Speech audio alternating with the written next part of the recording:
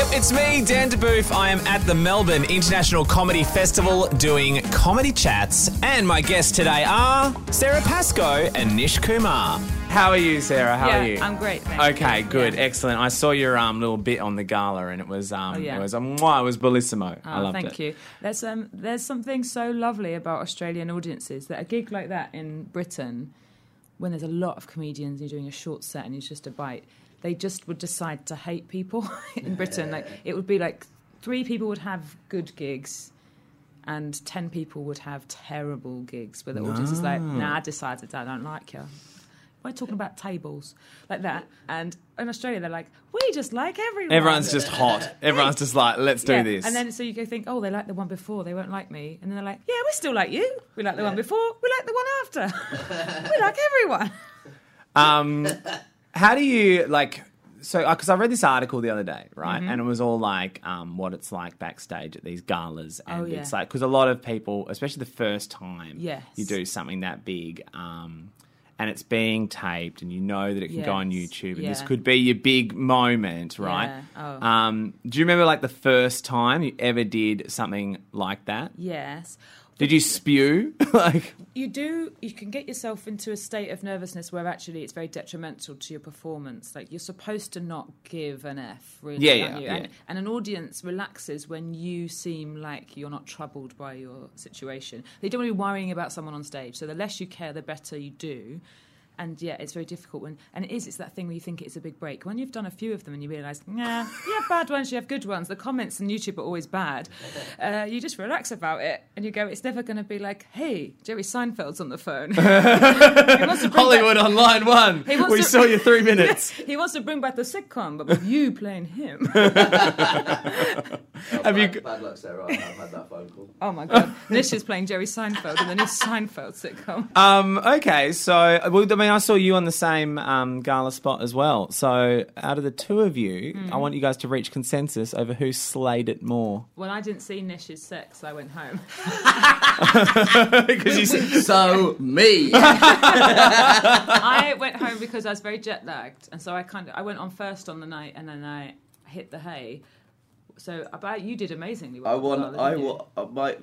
It's really one of the most English things I've ever seen. Was we came round to the side of the stage to watch your set, and just as you were going on, Carl Donnelly, who's another brilliant English comedian, just as Sarah was about to go on, Donnelly just went, "Go on, Pascoe!" Like he was cheering on a football fight. It was absolutely great, and he did it quite quietly as well. I heard him with his little grin. Yeah, he was like, "Go on, Pascoe." It was great. The thing that's so great about comedy, and you know this, there's so many great guys.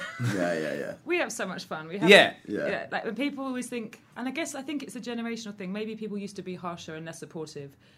I remember the first time I ever gigged with Stuart Lee, who obviously was a really big deal with Stuart Lee, and a few of the acts, because we were really, really new, we were giving each other high fives when we came off stage, like, well done. And Stuart Lee came over like, when did this start happening?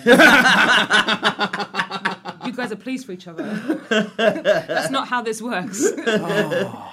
Yeah, because you wonder that, don't you? You wonder what, like, how much, like, for want of a better term, dick measuring is happening, like, backstage. And because, I mean, I've always been of the opinion that a rising tide helps all ships, right? Yeah. So if everyone's... That's actually a phrase that's used to justify free market capitalism. I know. Yeah. And I've seen 2 comedians this festival doing a really great joke about that's only good if you've got a boat. Yeah. Oh, really? Yeah. Have you not seen that people do that? Who's the other one? Do you do it? Yeah. Oh. Really? Yeah, one of those is my jokes. It's someone like David Quirk. Right, okay. But maybe perhaps not him. Okay. So if I just, like, without knowing it, quoted you? Yeah, well, no, you've quoted the people that I'm quoting. Okay, all right, so you don't agree with that? Well, no, in comedy... I think comedy's more of a meritocracy than a free market. I think it's a much... I think there was a boom time in the time I started where there's a lot of gigs. There's a huge sprawling circuit that seemed to have room for everyone. Yeah. And they were finding different ways of putting stand-up on TV. So it wasn't like there's one gig. Mm-hmm. There were lots of things and lots of panel shows. And the internet, also YouTube starting, so actually you could make your own work and have more control. So... the comics I started in the last decade seem to be really generous. Like, there's room for everyone as long as you work hard, Yep. you find an audience. And I don't know if that was true before the internet and before that kind of communication. What do you reckon it was like before then? Just one club with one guy in charge being like, you're never going to make it. Yeah, and if you went... I went to Footlights, right this way, sir. Yeah. No, but the Footlights had a different... They do a secret handshake when they get to the front of the television. And also, it doesn't matter if no one comes to see you if Daddy's rich. And they all go and put their dick in a pig or something, like fucking David Cameron or something. Okay, the counterpoint to that is, and this is what I found really interesting, someone was saying the other day, is these days, everyone has to be a self-promoter. Everyone has to be, like, you know, you've got to try and get as many Twitter followers as possible and engage with your fans and all this sort of stuff. And a lot of people who are drawn to creativity and a lot of people who are drawn to stand-up are quite introverted. Yeah. It's like, when did I have to become the promoter as well? Yeah. Well, I think this is the thing. I think this is the thing about having an agent or a manager or that kind of thing. You employ someone to be the businessman in your business. Okay. And so, like, at a festival, this is why, obviously, it costs a lot of money to do it, but you pay people to do the things so you don't have to. Yeah.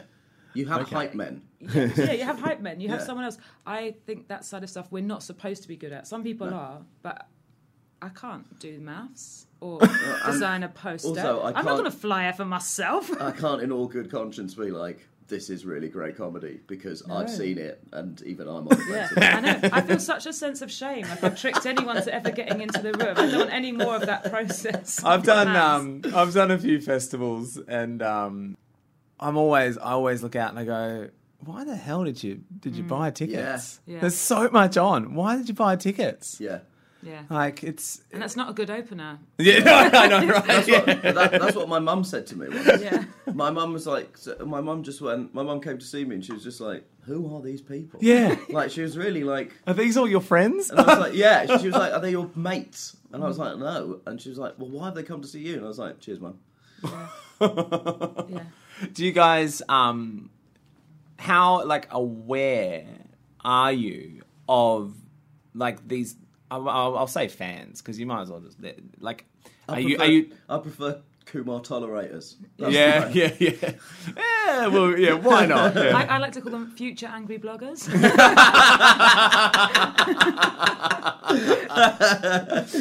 But, like, are you like, I mean, you say you don't do much self-publicity or self-promotion or whatever.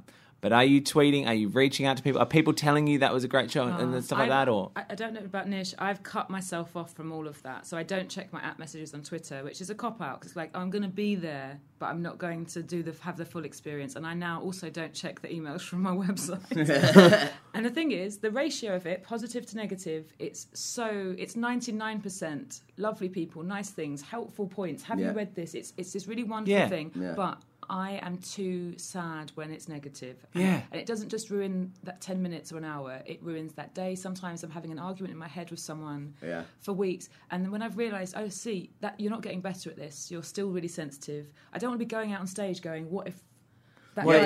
So I've just cut myself off from it, which actually is naughty. And there's other artists who would say, like, oh, no, you're supposed to engage. That will stimulate your work. You should be... But I can't bear it. But it's hard to know. It's exhausting...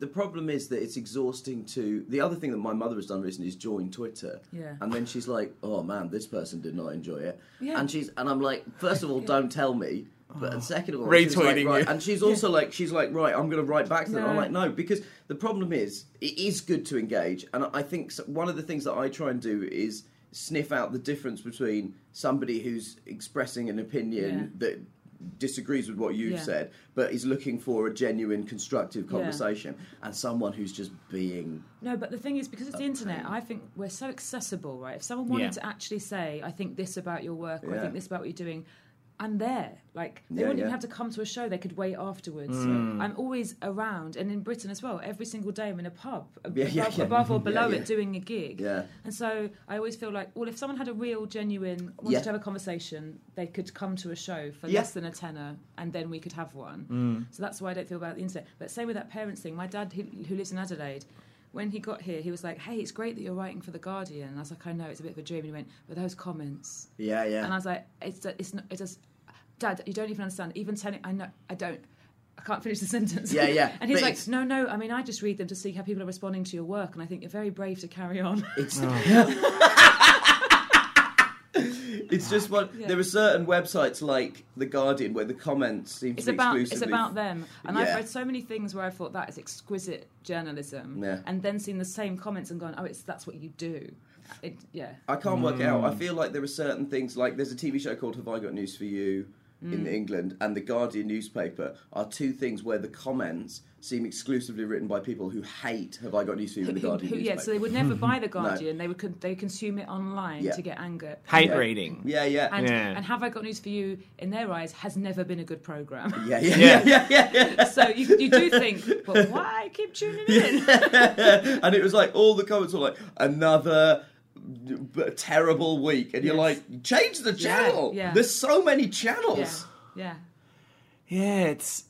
I mean, I always find, because I do a national radio show, right? So you know about terrible commenters and tweets as well. But you get it. But you must get it when you're on air. Things you have to read tweets, don't yes. you? I could not do that job. Yes. So you're literally going, I've got a tweet from nothing. Okay. Yes, literally. Yeah. That was not funny, and you're like, the worst is when it's on point. Like, if someone's like, you're a dickhead, I go, no, I'm not, and keep going. But if it's like, I get what you were trying to do there, but it didn't have a beginning, a middle, and end, and towards the middle, and you're like, yeah. Like, that's the worst for me. Have you? Do you like Adam Buxton? Do you know Adam Buxton? Ooh, no. So Adam Buxton. So he's a very famous British comic, and he's got a podcast which is fantastic. And he just did like one series of it. On one of them, he read out an email, and it was about why certain things hurt you more than others. And this guy was saying like, "Hey, I listened to your podcast. I love you. I think we all love you, but you're trying too hard, and you're so needy for us that sometimes I feel like just relax, stop doing those jingles, stop doing this." And so it was like this like helpful like character assassination. Yeah, but and he's like, that's so much worse than the people who go, I hate what you do. It's someone going, I like what you do, but mate. It's like those ones really cut in. So like, you give me these helpful tips, and then he's like, all week he's thinking, should I stop doing the jingles?